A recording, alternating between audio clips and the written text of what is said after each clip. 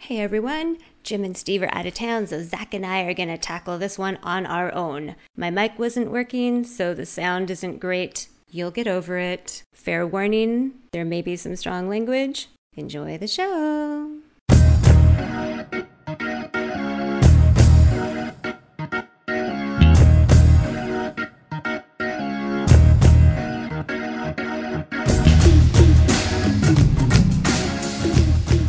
Hey everyone, welcome to Film Fight, a podcast where we take two movies with a similar plot or story and see which one did it better. Sometimes with permission and sometimes not, Amber.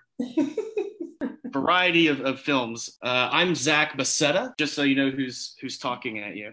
And I'm Amber Hollinger. And thanks for joining us on an episode that was very educational. Well, the episode will be educational for the listeners. The movies are educational for me because I'm not a rom-com fella. Maybe we should tell the folks what our marquee matchup is for this particular episode. Mm-hmm.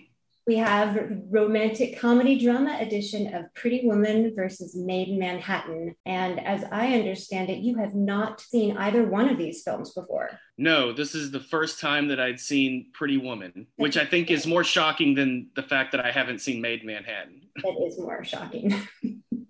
I don't know how you missed that. It was like a rite of passage growing up in the 90s. Yeah, it's interesting just because it's a movie I've always been aware of. And I mean, I love movies, obviously, but for whatever reason, it's just always escaped my radar. Well, let's get into it then. Let's talk about it. Pretty Woman, directed by Gary Marshall. Mm-hmm. He's directed so many films, including Beaches and Exit to Eden, Overboard, The Princess Diaries, Runaway Bride, New Year's Eve. It stars Richard Gere, Julia Roberts, Ralph Bellamy. It was released in 1990, and it was written by J.F. Lawton. Yeah, who just really quickly, if you look at the other stuff that he's written, I mean, he wrote Under Siege 1 and 2, which is not a romantic comedy. I mean, it's just interesting. I was shocked to see that the guy that wrote Pretty Woman had also written basically like action stuff otherwise. He has a really interesting background. Mm-hmm. Plot summary as found on IMDb for Pretty Woman. A man in a legal but hurtful business needs an escort for some social events and hires a beautiful prostitute he meets, only to fall in love. That is what happens. All right, why don't you tell us about Maid in Manhattan? Maid in Manhattan, directed by Wayne, which is actually really interesting because I did a paper in film school over his first movie, Where is Wang? Really? Yeah, I don't remember much about it, but it's basically, I feel like I'm maybe getting the name of the, but what was the assignment? Well, we were given, it was so long ago. I'm an old man, Amber. I can't remember specifically, but we were given 3 films to choose from, including that one. That movie is about sort of losing, Asian Americans losing their cultural identity. It's sort of a metaphor, like they're looking for this cabbie named Chan or whatever the character's name is. But it's a metaphor of them kind of looking for their heritage, being American, but also from Japan. Anyway, it was very interesting. If I could remember it better, it would have been a more interesting story. But was written by Maid in Manhattan, written by, shockingly, John Hughes, under a pseudonym, which I don't know if that means he was embarrassed by it or what. Maybe it was a conflict of interest at the time for another project that he was on. Could be, because he didn't actually write the screenplay. He's credited with the story. And this... Yeah, joined by Kevin Wade. They get dual credit on Maid in Manhattan. Yes. And it came out in 2002, which would be 12 years after Pretty Woman, starring Jennifer Lopez, Rafe, I believe it's pronounced Rafe Fiennes, and the erstwhile Natasha Richardson. Plot summary from IMDb: a senatorial candidate falls for a hotel maid thinking she's a socialite when he sees her trying on a wealthy woman's dress. I gotta say, I love these IMDb summaries because they're so wacky. It is true. That is accurate, but it's a weird way of putting it. Why aren't we writing for IMDb? Do they pay? That's the real question. Well, you were talking a little bit before about J.F. Lawton. If we're going to talk about these writers and these scripts, he does have a really interesting background. Like you were saying, he's not really known for romantic comedies. Got Under Siege 2, Dark Territory, The Hunted, Chain Reaction, Cannibal Women in the Avocado Jungle of Death. Yeah, which was apparently his first film. Based on that title alone. Gotta see it. I have to see it. But yeah, he's because we actually read a couple drafts of the Pretty Woman script, and reading the earlier version, I can see that sort of style. I guess reading the earlier version of the script, it doesn't surprise me that he's done sort of, for lack of a better term, sleazier plots. Or darker. What I found Sure. most interesting about him was that Pretty Woman started out as a dark drama. At the time he was working in post-production, he hadn't really had a big break in Hollywood, and Touchstone Pictures purchased his script 3000 and then changed it later to Pretty Woman. At some point, I want to talk about the differences because it's interesting. For sure. So then let's see, Maid in Manhattan, our buddy John Hughes, and then Kevin Wade. So John Hughes, most people will know who this is, writer, director, producer, written over 35 movies before his death. Planes, Trains, and Automobiles, Ferris Bueller's Day Off, The Breakfast Club, 16 Candles, National Lampoon's Vacation, Home Alone. I mean, this guy, we grew up on these movies. Yeah, he's the king of 80s teen film for sure. And then he started doing, because he's known for these very 80s teen films like Breakfast Club, Ferris Bueller's Day Off. And then in the 90s, he started doing I don't know how many people know that he wrote Home Alone, which is not a teen film, obviously. And Beethoven, that movie about the dog he wrote. So yeah, he got into kind of these more kid-oriented or more family-friendly, I guess, kind of films. Which is surprising. He started out writing for National Lampoon magazine, and that's how the movie National Lampoon's Vacation came about. It actually was him writing about one of his family vacations, and then he decided to embellish it. National Lampoon loved it. Wow, that's why the first one's so good. Right? I knew that, but I keep forgetting it, and I'm amazed every time I relearn it. Well, it's, because the rest of his body of work veers less adult, veers more, like you're saying, into the teen and family comedies. Mm-hmm. Good at angsty writing. Now, it doesn't say how he paired up with Kevin Wade. He wrote Meet Joe Black, Working Girl, Junior, but he mostly wrote Blue Bloods, which is a television show. But the movies that he did write are kind of interesting because those were, well, maybe not Working Girl, but the other ones in the 90s were movies that were coming out when I was going to see anything at the theater. I saw Junior. I didn't see Mr. Baseball, but I totally remember it because I was a big Tom Selleck fan. You were the audience. I guess so. I never saw Meet Joe Black either, but that was the only thing that turned me off of Meet Joe Black was that it came on 2 VHS tapes. And I was like, that's too much Brad Pitt. Besides Working Girl, I think Meet Joe Black is the only one I've seen. Yeah, Working Girl and Meet Joe Black. I mean, Working Girl was big. I mean, that's the one with Melanie Griffith. Melanie Griffith. I keep getting it mixed up with 9 to 5. But yes, Melanie Griffith and Harrison Ford, right?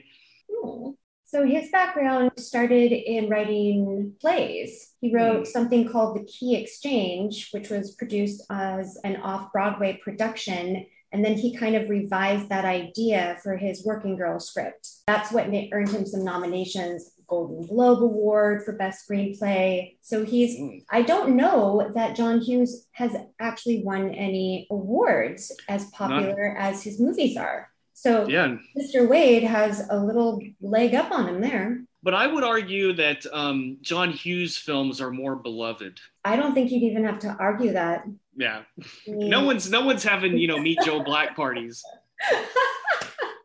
I'd like to meet that person. I know, right? Let's dive into these scripts. Which do we begin with? Where do we start this rom-com journey? Well, I can say that the origin of Maid in Manhattan is loosely based on a true story. In 1959, Stephen Clark Rockefeller, son of New York Governor Nelson Rockefeller, married Anne Marie Rasmussen, a maid who'd worked at his family's Manhattan hotel. So I like that it's based on a true story. Shocked to find that out. Certainly the details of the courtship were different. I would hope to God that they are. Because that's a point of contention with the script that I definitely would like to discuss. About the realism of it? The courtship of the characters in Maid in Manhattan.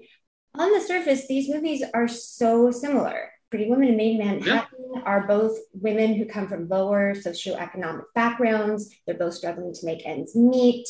They're both feeling at the onset of their journeys that they have limited choices in life, and they've accepted this as their reality. They both take place primarily in hotels. They both have a support system of close friends. They both end up having happy endings and finding love. They both have a helpful concierge character, if I'm pronouncing that word correctly. How can I get one of those? I know, right? Well, the likelihood of them being either Bob Hoskins or Hector Elizondo, I can never pronounce his last name, Elizondo, very great actor, but difficult last name. But both of those characters, not only did they sort of serve the same purpose, but they, for me, were kind of one of both highlights of their respective films. Although his sort of interest in Vivian doesn't make a lot of sense to me. He just sort of takes her under his wing. It's like, okay. I think part of the fabric of Pretty Woman is Vivian's likability. No matter where she is, she charms her audience. Yes, because I've always known, like, I'm fine with Julia Roberts, but people have always kind of like talked her up more than I kind of thought of her. I don't dislike her by any means, but seeing Pretty Woman, it's like, oh, I get it. You had your eyes opened? Yeah, I mean, like, she's very charming in the movie, and honestly, so is Richard Gere, oddly enough. These are arguably two of the most attractive people on the planet. She looks very good in the movie, absolutely. Can we talk about the second script just for, I mean, just Sure. As far as how, what's his name? Edward is concerned. In the first script, like, he's an asshole, like, straight up. And what's interesting is that part of what makes him actually really likable in the film is that, in a way, Richard Gere plays him kind of like a doof. Like, there's that whole bit at the beginning where he kind of can't drive a stick shift, which is oddly endearing, but he's set up so much better in the final version. I'm so glad you found that the actual shooting script, because I was like, wow, Gary Marshall fixed this movie. Like, the second version, it's Vivian is a stoner. Like, all she's she's like, I gotta get back and smoke some weed.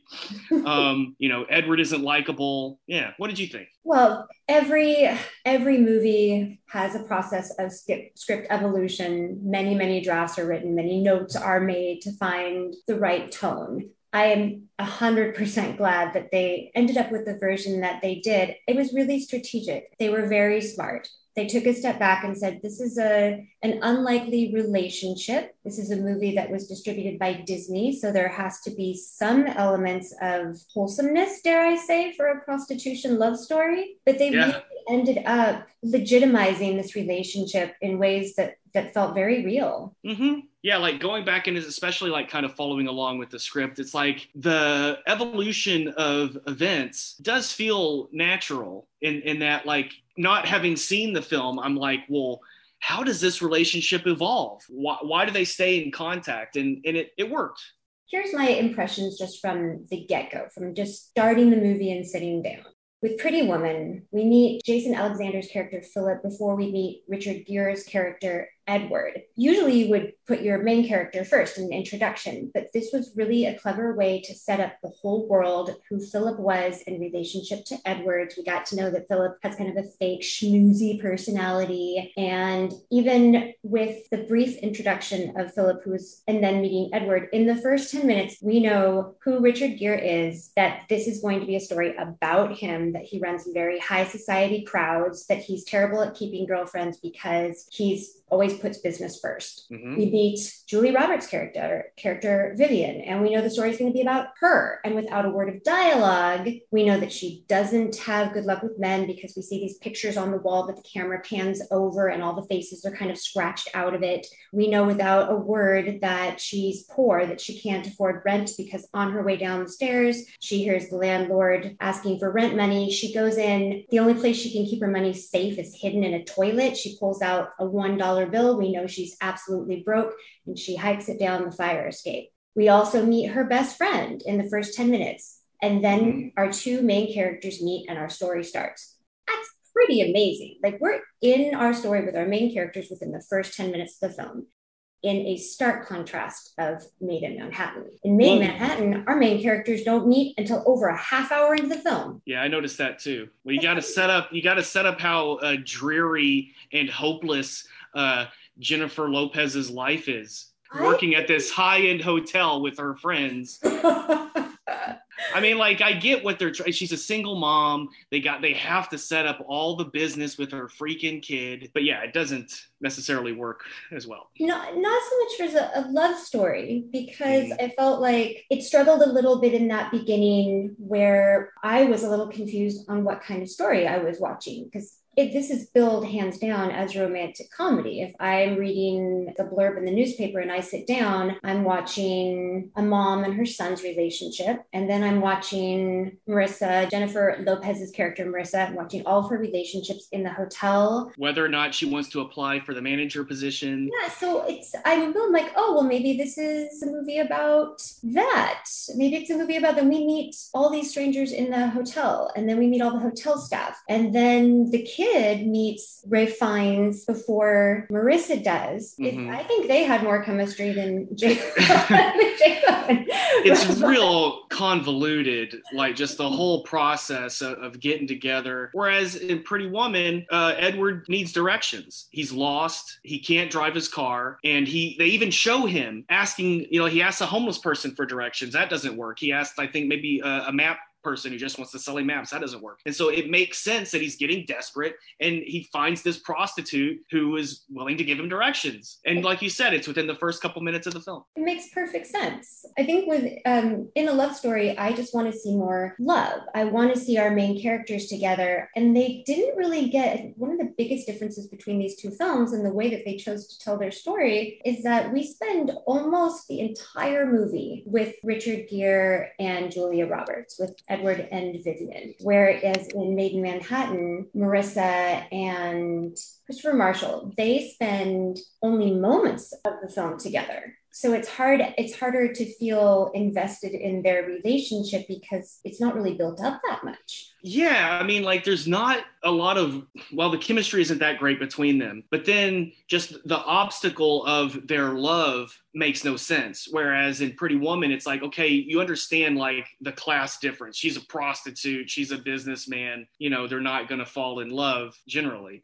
Like there's nothing in Maid in Manhattan that's really keeping them apart, other than Jennifer Lopez or Marissa not wanting to risk telling the truth, or I don't know, just seems silly. Well, one of the things that I thought was interesting, it's clear that Maid in Manhattan wants to shine a light on the prejudice of the lower class people in the city. They want to sell you the idea that, hey, everybody, look, that there's a lack of opportunities that they have, which is a really, really noble thought. However, they're kind of foiled by their own plan, because not only does Marissa's character have the opportunity to succeed, the management staff that holds her key to success is completely supportive of her. Basically, she's the only person keeping her back. And then I'm not sure that's the message per se that they wanted to send, or maybe it is, but it felt a little bit confused that way. Well, I think because Pretty Woman has an antagonist that has Jason Alexander, the lawyer character, and of course the sort of class issue I mentioned. There's not really an antagonist in Maid in Manhattan. I guess Jennifer Lopez is her own antagonist, really. And the paparazzi, I guess, like it's just kind of a weird... The weird woman at the hotel who's obsessed with... Right. She's an antagonist. That's true. Although... she has every right to be upset with Marissa's character, because later in the film goes on, Marissa's character tries on this hotel guest's clothes and ends up wearing these clothes out on the date, her first date with an only date with, no, not her only date. That's true. That is kind of but that's the only date it took. He only needed one date to fall in love.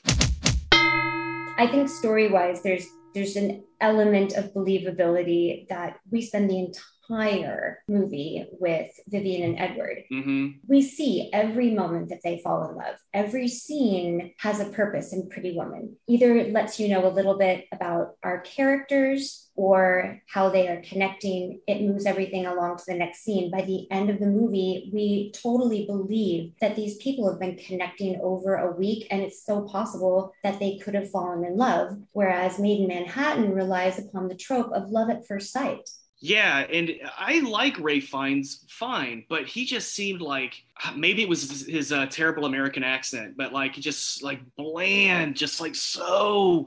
I was like, who could possibly be interested in this guy? I found him super bland, and then but Richard Gere, who doesn't as a character say a lot really, but like yeah, he's just very kind of charming in a weird way.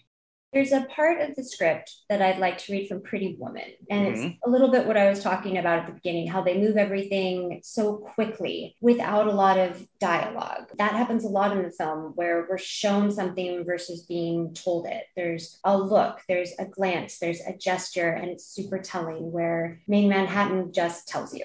So with Yeah. Pretty Woman, this is in the beginning where we're getting to know Vivian's setup. We're inside her rented hotel room. We've just seen her get out of bed and she's going to work. So Vivian's hotel staircase, interior night.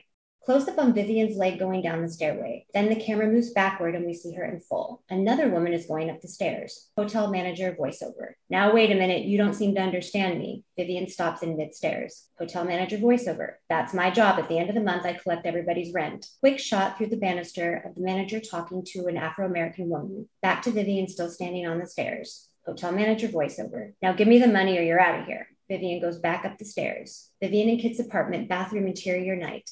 Close up on the water toilet tank and Vivian's hand taking the lid off. She then takes a green plastic box out of the water. She opens the box and looks at the money hidden inside the box. There is only $1 bill left.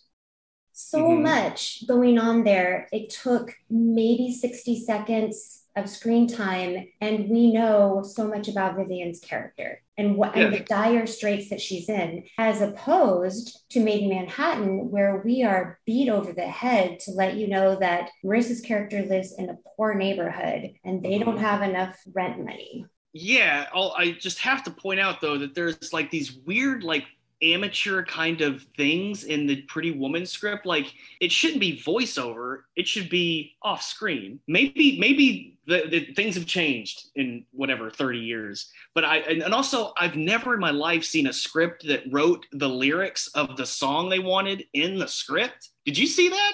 What I gathered is that this might have been a version that was created after the movie came out.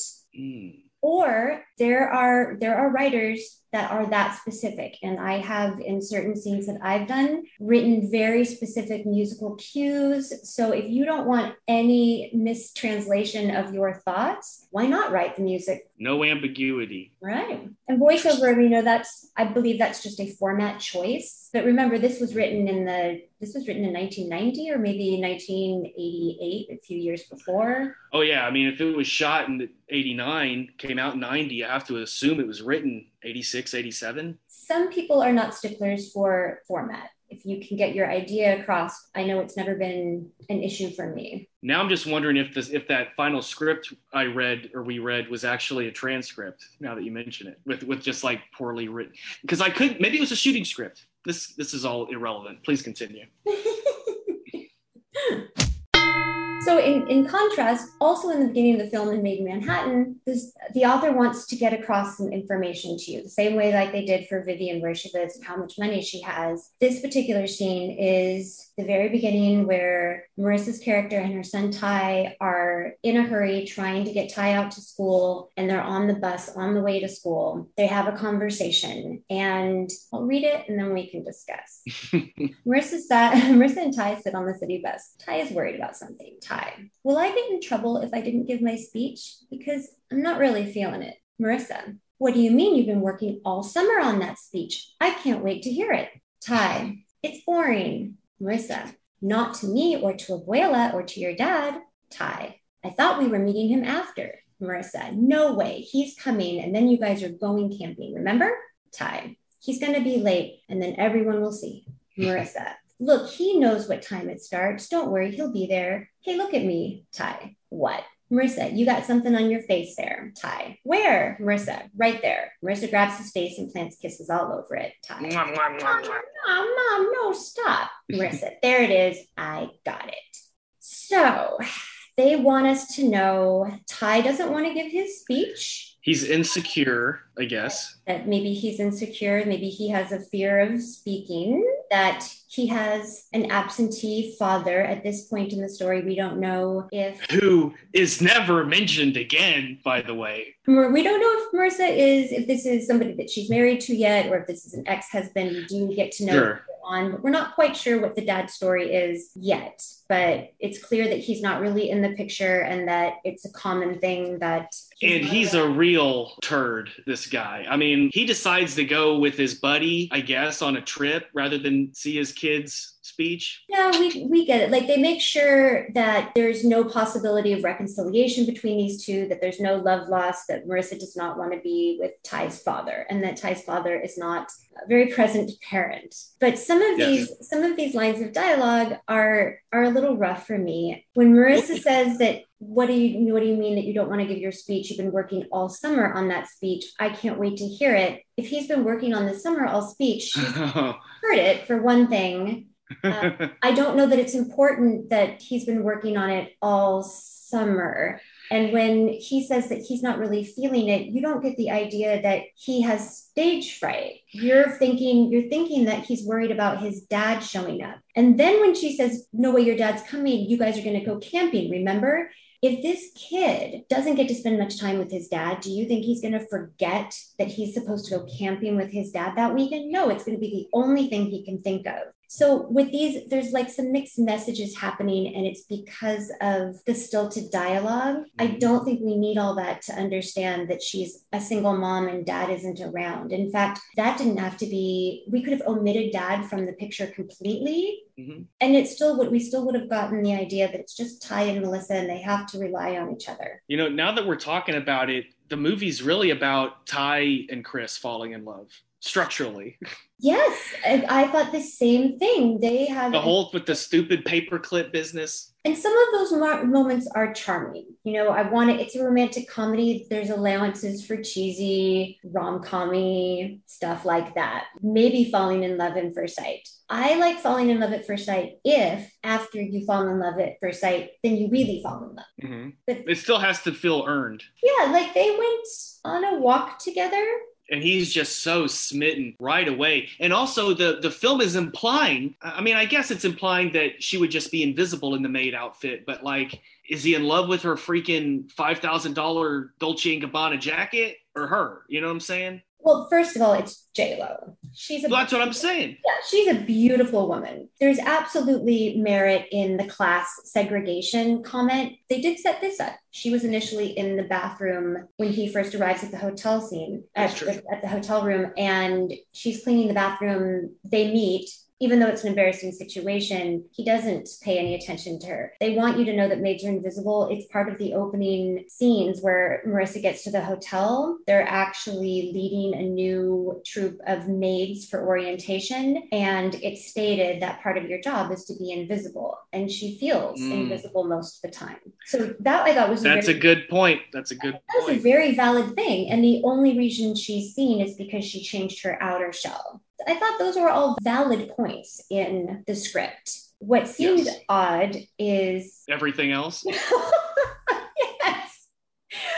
I can understand there being a spark, and they go for this little walk together. Now, we have just spent time learning what a devoted and attentive mother that Marissa is. And yet, as soon as Chris Matheson gets around, Ty is gone at the park. He's walking this dog. She doesn't even know where he is. Then she goes off with a strange dog walker that she's never met before. She gets so flustered, she almost leaves her kid at the park. And during this whole time, they talk a little bit about Ty. Seems like Ray Fiennes' character is just loving this kid. For whatever reason, this child is obsessed with, well, I guess later on they say it's the 70s, but he's like really into Richard Nixon, which is bizarre.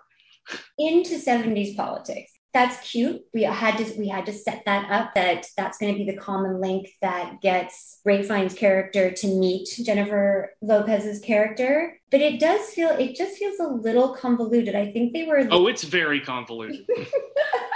I think they were looking for a way to get Chris to fall in love with the whole family. Sure. Because yeah, like she gets in the clothes that she was supposed to be returning for Nastasia. I want to say Nastasia Henstridge. That's not the right name.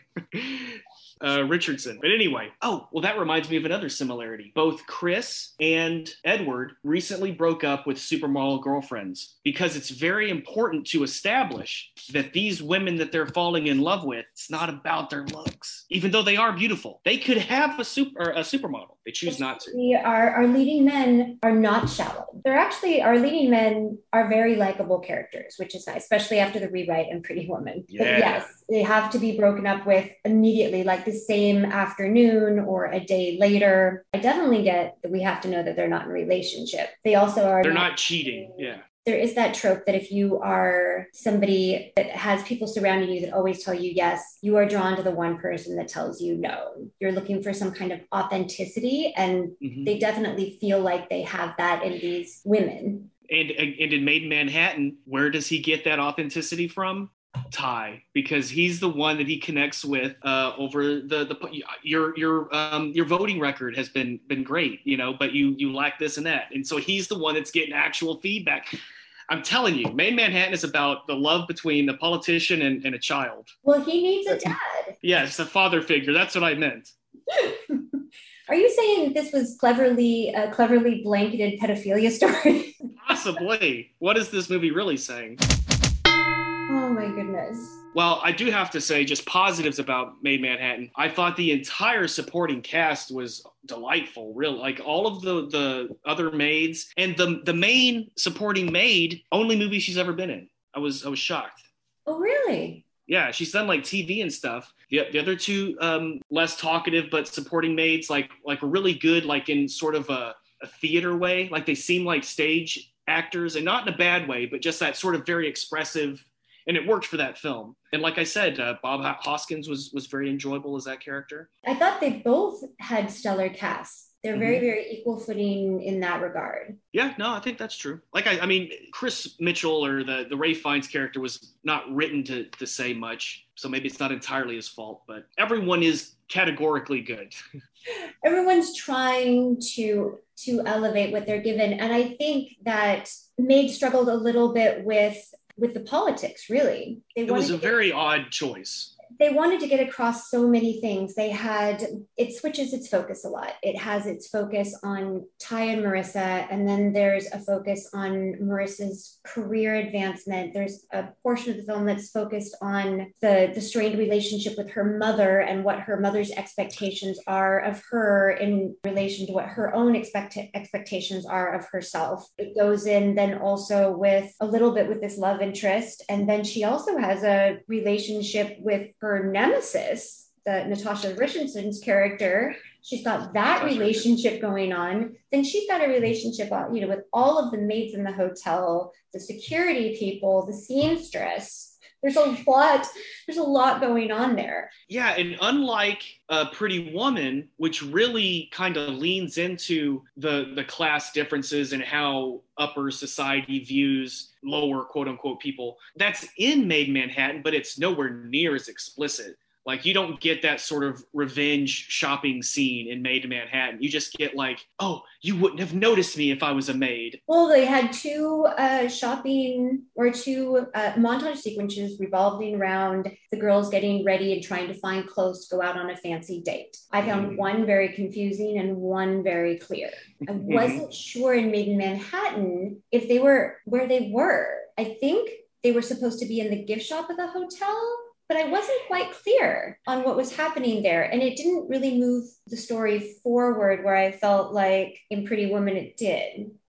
Yeah, I think at least the impression I got, because I was confused too, it seemed like kind of a more old school idea where there's like a department store, like on different, like maybe in the lobby or something, or maybe it's just right next door. But yeah, I got the impression it was nearby, if not in the same building, then like literally next door. Because yeah, Natasha Richardson's telling her like, oh, go get these clothes. Oh, please take them back. I don't like them. Oh, go get them again. Gee whiz. I mean, she can't be driving around. She's a maid. Maids don't drive around. Yeah, exactly. Kind of there's dry cleaning at the hotel. But they also... Well, in fact, she even says that's not my job. She's just a nice person. They also, I got conflicting messages because in Pretty Woman, Richard Gere is obviously a very valued guest at the hotel and can borrow things from the jewelry shop or the dress shop at his disposal. Whereas they made it clear in an earlier scene in Maid in Manhattan, Marissa's character, even though she worked at the hotel, couldn't get anything. So when her friends say, baby, it's not what you have, it's who you know, she knows all these other maids. And I wasn't sure where she got the money to go shopping for this beautiful dress. And I couldn't tell if her friends brought her clothes or if she was at a store, if they were in the gift shop. Then she has like this, $1 billion necklace that somebody gives to Ty to take to her. I thought, well, that is a really good point. That's not something I even thought of at the time, but you're totally right. It was just super strange because they had Marissa had relationships on the lower level, not necessarily on the higher level. Only a few people knew her secret. And why would somebody give her, $1 million necklace if they don't even know why she's using it? It's very because strange. At the event that she goes to break things off with Chris Mitchell, whatever his name is, she is radiant. Like she is like an angel coming into this party. It's just ridiculous. Well, I mean, she had to be. And in a rom-com, of course, that's the point of the movie. I want that in my rom-com. I want that woman who I am living vicariously through. I want her to shine because, I'm a chick. In my mind, I'm like, that's right. I could shine like that if I walked into... You just want some halo lighting. And the color scheme and the lighting to showcase her. She has to be. She's the love interest. It was interesting that her character has such strong morals. All throughout the film, she's battling with lying by omission. It seemed a little bit against character for her to go to the party and not break up with him, but not only not break up with him, instead of telling him the truth, to have sex with him. Yeah, it seems like there was ample opportunity really for her to just say, hey, look, this has been, I'm still interested in you. Like we should, there's no reason why we can't still keep dating, but you should know my name's actually Marissa. He already knows he's got a kid. That's not a mystery. The hardest part's already done. What I did not like was at the end, they tried to make the hotel staff seem like they were the bad guys, when I thought that was a little strange because Marissa made these choices. She took these clothes from Natasha Richardson's character without permission. That is definitely illegal. She had borrowed things from the gift shop without permission. She was in the wrong, and she lied to her love interest, Chris. They tried to make the audience feel like the hotel management and even Natasha Richardson character was in the wrong for making, because they didn't have any conflict. They need to manufacture this conflict. The whole movie they've been supportive, and they were still supportive in that moment. She had no one to blame but herself. Yes, because there's a manager position open at the hotel. She kind of wants to apply, but then she doesn't, but her friend applies for her and she gets the job. And like you said, everyone is very supportive. Like there was really no other choice. You've got the job.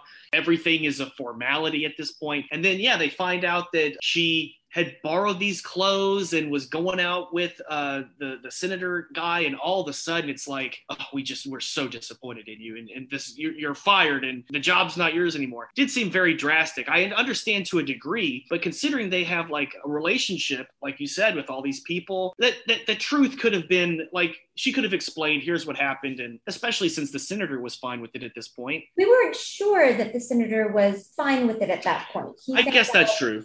At the same time. But he was more concerned. He didn't seem angry. He was more like what's going on, like tell me what's the truth or whatever. So at least in that sense, Ray Fiennes sold me that his goal was Jennifer Lopez. However, I do have to say, if his goal was Jennifer Lopez, and this is just it's a plot hole I think could have been stitched up a little bit better, where we find out that Marissa's character is the maid, and there's been this misunderstanding because she's lied, so it's not really a misunderstanding. And Chris Matheson's character and Marissa have it out in the streets very publicly. She owns up to everything she did, walks away, and then Chris just hightails it out of town. He hightails it out of town for 3 months. They have no contact for 3 months. And then 3 months later, Ty's like, hey, I think Chris is in town. We've talked about this over and over again.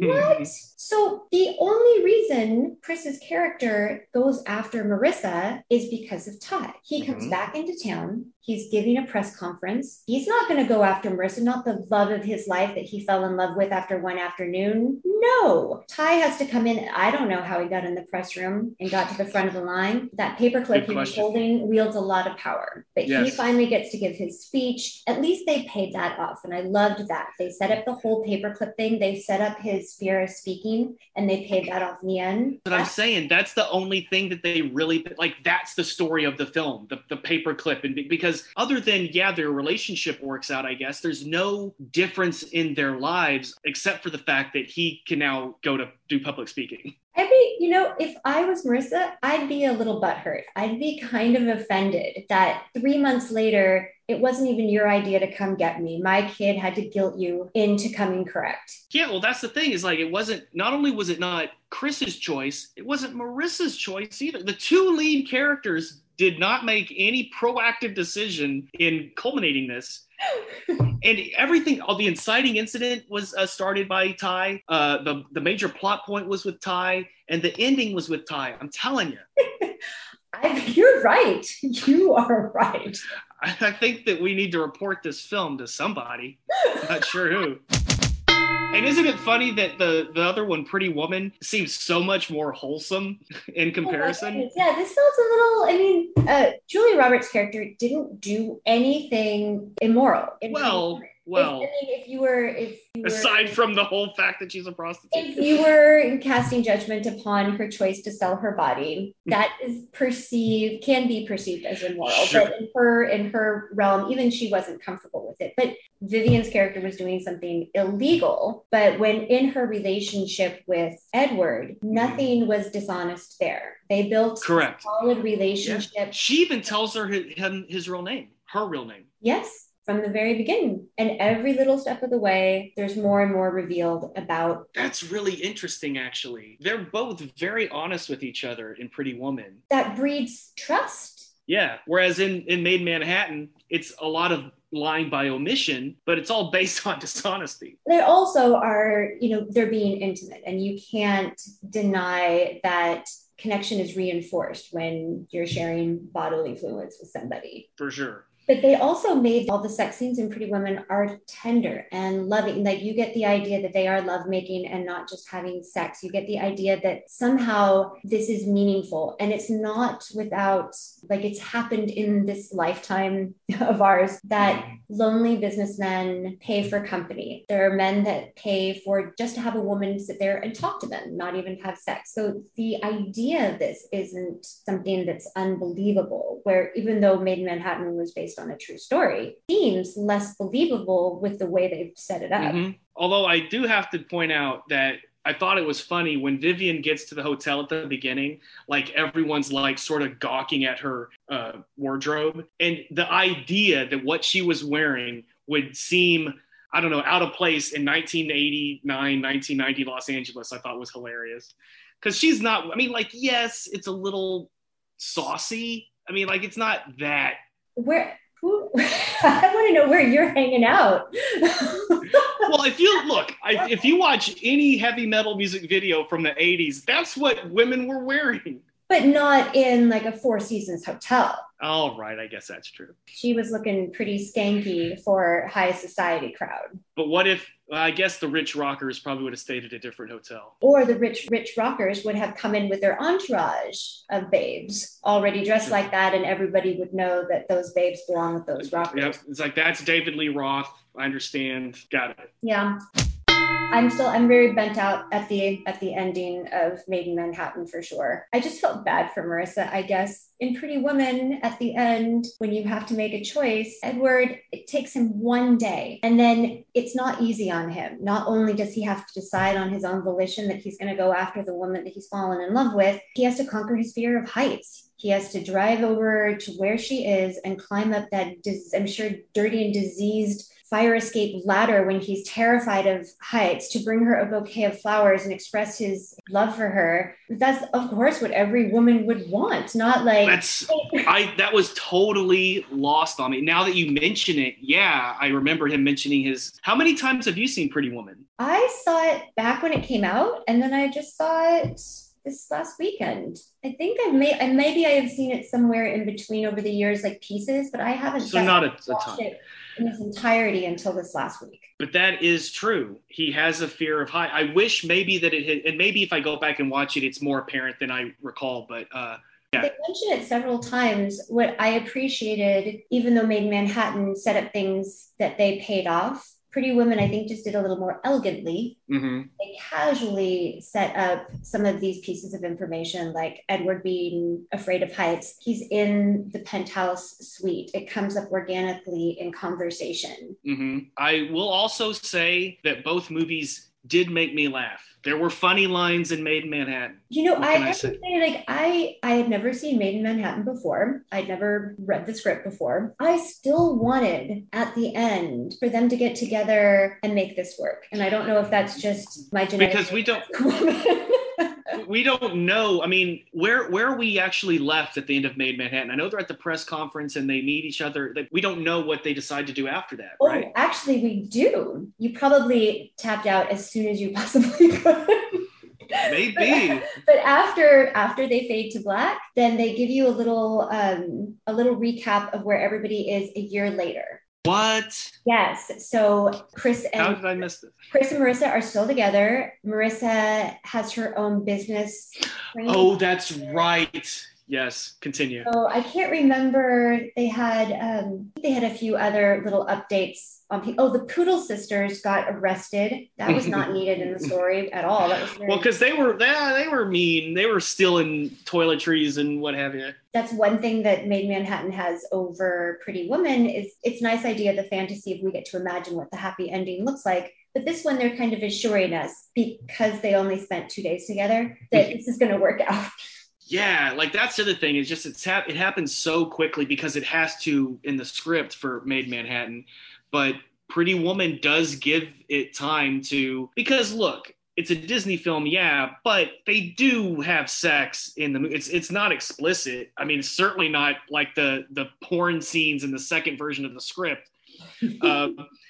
So, I mean, it does make sense why he would keep her around, even though they don't really lean on it too hard. Ralph Fiennes' character and Jennifer Lopez's character do have sex on their second date. So they do have that one night of intimacy. But I felt like the storytellers, the authors here, decided to spend a lot of time other places besides their relationship. And I found that a very odd choice for a romantic comedy, since the most important thing about a romantic comedy is the relationship. It makes me wonder if John Hughes got the story credit by just saying, hey, you should write a romantic comedy about that Rockefeller story. Because the actual writing, like I said, there's some funny lines, but structurally, good God, it's all over the place. Not indicative of the writing we've seen from John Hughes. And no. It's interesting because we just recently had watched, you and I, Duel and Joyride. And the similarities that I can see here, Duel had one author, Joyride had two. Pretty Woman had one author, Maid in Manhattan had two. I can't help but wonder if those two voices were just not in harmony and eventually one had to win out over the other. I am not good. I would never, shouldn't say never, but I prefer to write alone. I don't like having somebody to sort of compromise or argue my position with. I like to get notes, But yeah, I would find it really difficult to write something. Most writers are that way. I absolutely prefer to write solo. I actually have one writing partner that we work well together, but most people I'm like, just want to do my own. I'm too much of a control freak. Get out of my head. Your idea is terrible. It is. The other person's idea is always terrible and yours is always great. Mm-hmm. I don't know why it always works out that way. Well, let's see. We had our opinions about this movie, but what was the audience reception at this time? Looks like Pretty Woman. Pretty Woman had a budget of $14 million. Pretty good. And Julia Roberts she'd only done a handful of films at this point. So, I mean, like, even though Richard Gere was pretty big, I think she was relatively new, right? I think she had just really come out in the public as a favorite, as a darling after Steel Magnolias. But this is the thing that just shot her into the pot of success that she is today, for sure. Her appeal is undenying here. Mm-hmm. Let's see, on Rotten Tomatoes, the film got 64%. That seems low to me. Based on 69 reviews. I don't know if that means anything. It's low.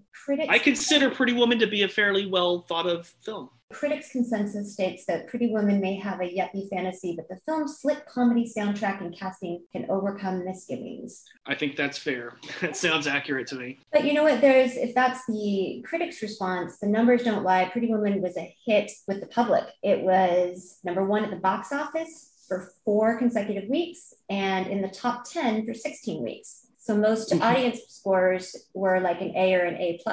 Yeah, I always thought, like, growing up, if I ever asked a girl what her favorite movie was, it was one of 3 things. It was Pretty Woman, Top Gun, or Dirty Dancing. You know, those are 3 great films. Yeah.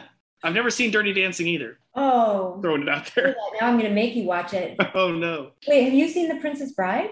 Of course, yes. Oh, okay. All right. Not so out of touch then. No. One of my top 5. That's fair. See, Maid in Manhattan, budget $55 million. That is astounding to me. You'd think they would have been reversed, those 2 budgets. You would. We are talking a lot of star power. Sure. Ralph Fiennes is no hack, and J-Lo is, at this point, she was already a triple threat. She's actress, singer, dancer. She commands a pretty dollar. They also had, I think, fancier sets, more expensive sets, filming on location in the park and in the hotel. I can't imagine that the location cost would have been more than what we saw in Pretty Woman. We had more locations, I think. Well, and also Gary Marshall is a very well-respected director. So I'm sure, like, he was probably expensive. I don't know how much these people asked for. True. I think maybe they saved money on a lesser-known director for Maid in Manhattan. Correct. Wayne Wang's, most of his work more popular in Asia. And the movie I was trying to think of was Chan is Missing, just so I have it correct. I saw that on his film index. Mm-hmm. He's actually directed more films than Gary Marshall, but most of his works are just known in Asia and not in the States. Most people here would know him for the Joy Luck Club, which is very, very popular. Yes. Let's see. Rotten Tomatoes, what did you say about Maid? It had a 39% rating on 150 reviews. And I like that there were more people that wanted to complain about Maid in Manhattan. Squeaky wheel gets the grease, for sure. The website's consensus says, too blandly generic, Maid in Manhattan also suffers from a lack of chemistry between Lopez and Fiennes. Accurate. I thought the most telling review was Fiennes himself, who admitted that he regretted making That is a bold thing to say, because that's a public statement. You've worked with a lot of people on that film. It's a little slap in the face, but I guess if you're Ralph Fiennes, you can do that. There's just nothing for him to do in that movie. Like, all he does is, for no reason, fall in love with that woman. I could see, I mean, who knows why he decided to do it in the first place, but yeah, the script, I would just think, is just nothing for him to do. Yeah, maybe he was under contractual obligation for a set of films, or maybe he thought he needed something different in his resume, in his body of work. Maybe he an American film. Comedic leading man. I did find him very charming. He can be. Oh, that was what I wanted to ask you. So I guess I already know your answer, but who is the more attractive fellow, Richard Gere or Ralph Fiennes? They're very, very different. To be honest, if I met them both in real life, their characters, I probably wouldn't be attracted to Richard Gere. He seems unsafe. How many times in the movie did they make sure that they reference he has a flavor of the month, that he goes through women like he goes through toilet paper? That's not super sexy. Where Ray Fiennes seems to have girlfriends for a longer period of time. He seems genuinely ethical in his quest in politics, which is rare. So I would think that he is safer and thus more attractive. Makes sense. What about you? If you met Julia Roberts or Jennifer Lopez? Well, I meant strictly the actors, not necessarily their because if I meet their characters, I really only have one choice, I'm afraid. However, just strictly on, I mean, they're both very attractive. I don't know. It's kind of a toss-up. Because I love watching Jennifer Lopez. She's so likable. She's got a great screen presence. I didn't think that she was super believable in this. I've liked her in things. And maybe it was like she got dialogue late, you know, who knows? Just some of the readings were kind of, I think part of the suffering is that I didn't believe, except for the concierge, I really didn't believe anybody in this film in the parts that they had. The cast of Maids, I could totally believe that. They felt more authentic. But yeah, I felt each one of these characters was a little unbelievable. Yeah, and there were too many anyway. Like she had 3 maid buddies. Natasha Richardson had her own friend, Amy Sedaris, who was very funny. Yeah, there's just so many characters, too many to keep up with. Then get in the Poodle sisters, then introduce us to other people. The Poodle sisters, yes. What about all the politicians? We have to know the name of the dog. We have to know the assistant's name is Jerry. We have to know some other guy named Dan. Yes, by the way, Stanley Tucci's character, I have to imagine it was on purpose, is named after one of the creators of Superman. Oh, I did not notice. Just an odd thing I noticed. Anyway, Stanley Tucci, also a very likable actor. Totally. Jason Alexander, not likable, which is a perfect cast. I know. I didn't know he was in the movie, and he was playing such against type and still nailing it, you know? He did it fantastic. Like, you would hate it. He actually has stated in interviews that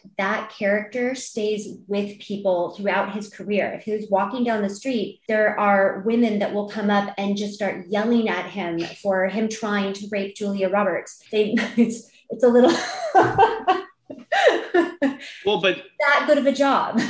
Totally. And speaking of them setting up things really well in Pretty Woman, again, I didn't really notice it the first time I watched it, but the second time they set up that he's got a thing for redheads because his wife is a redhead. He's flirting with a redhead at that party in front of his wife at the beginning of the film. And then at that polo tournament, well, Julia Roberts is a redhead. It's super savvy, right? But and nobody says, hey, I have a thing for redheads. You just get it. You get clued in non-verbally, which is really strong, thoughtful writing. I agree. And then he went on to do Under Siege with Steven Seagal, of all people. Although I got to say, Under Siege was a very popular film. I cannot remember seeing it, even though I know that I did. Maybe that's it introduced us to Katherine Heigl. I can't get excited about that. I know.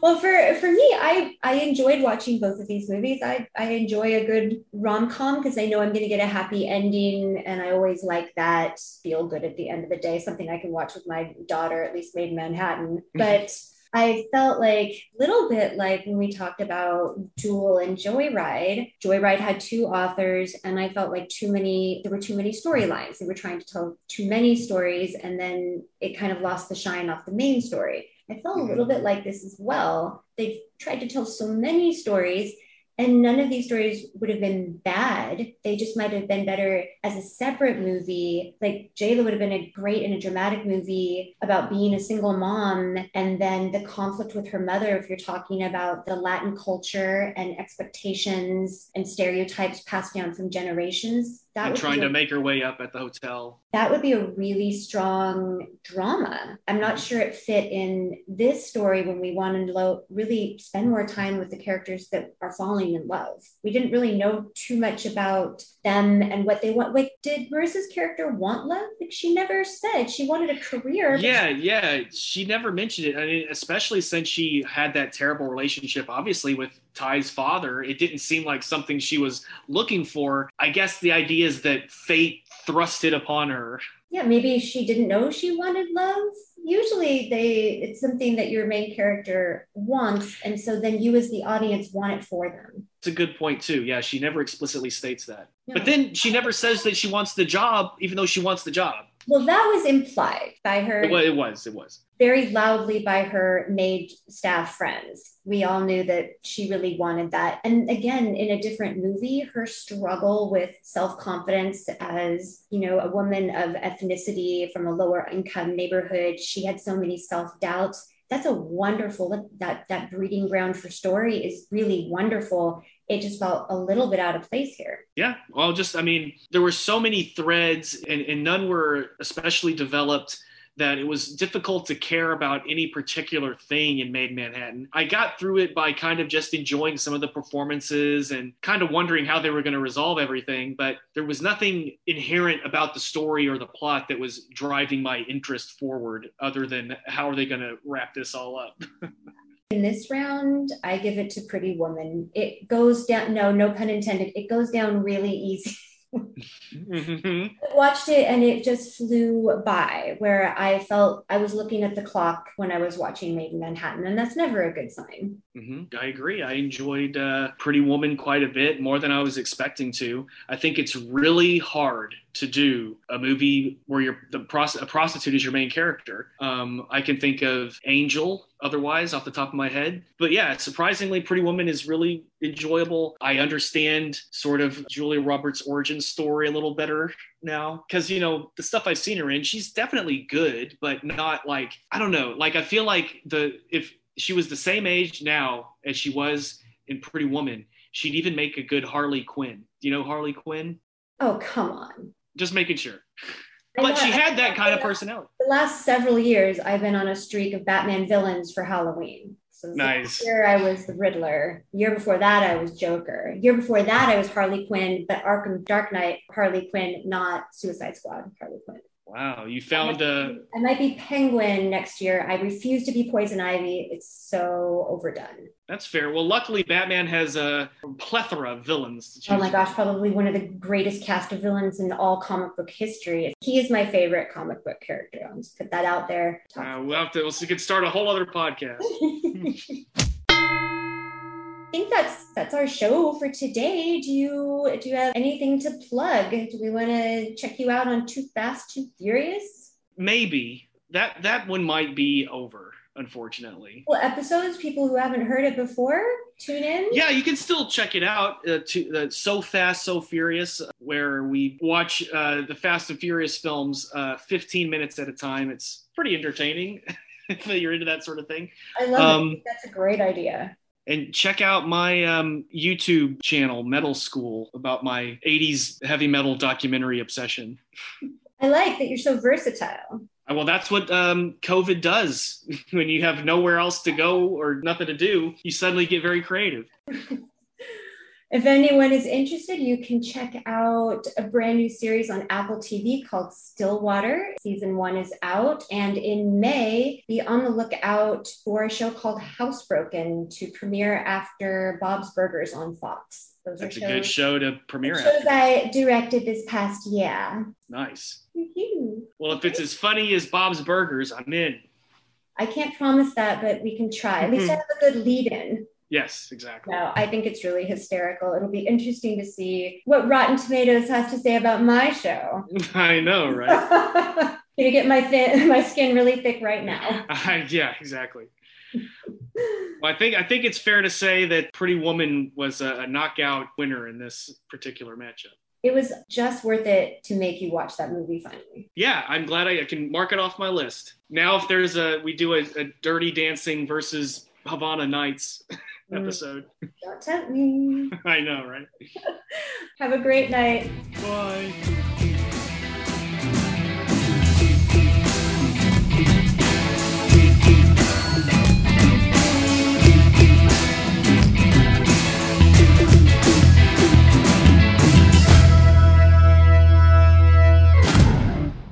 Sound effects courtesy of the Soundly app.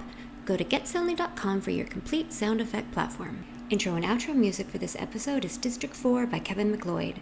Hear more like this on Incompetech.com. Thanks for listening, everybody, and be sure to rate us on iTunes and give us a review if you feel like it. Shoot us an email at filmfightpodcast@gmail.com if there's a matchup you'd like to see. And that's it for this week. Catch us next time for another episode of the Film Fight Podcast.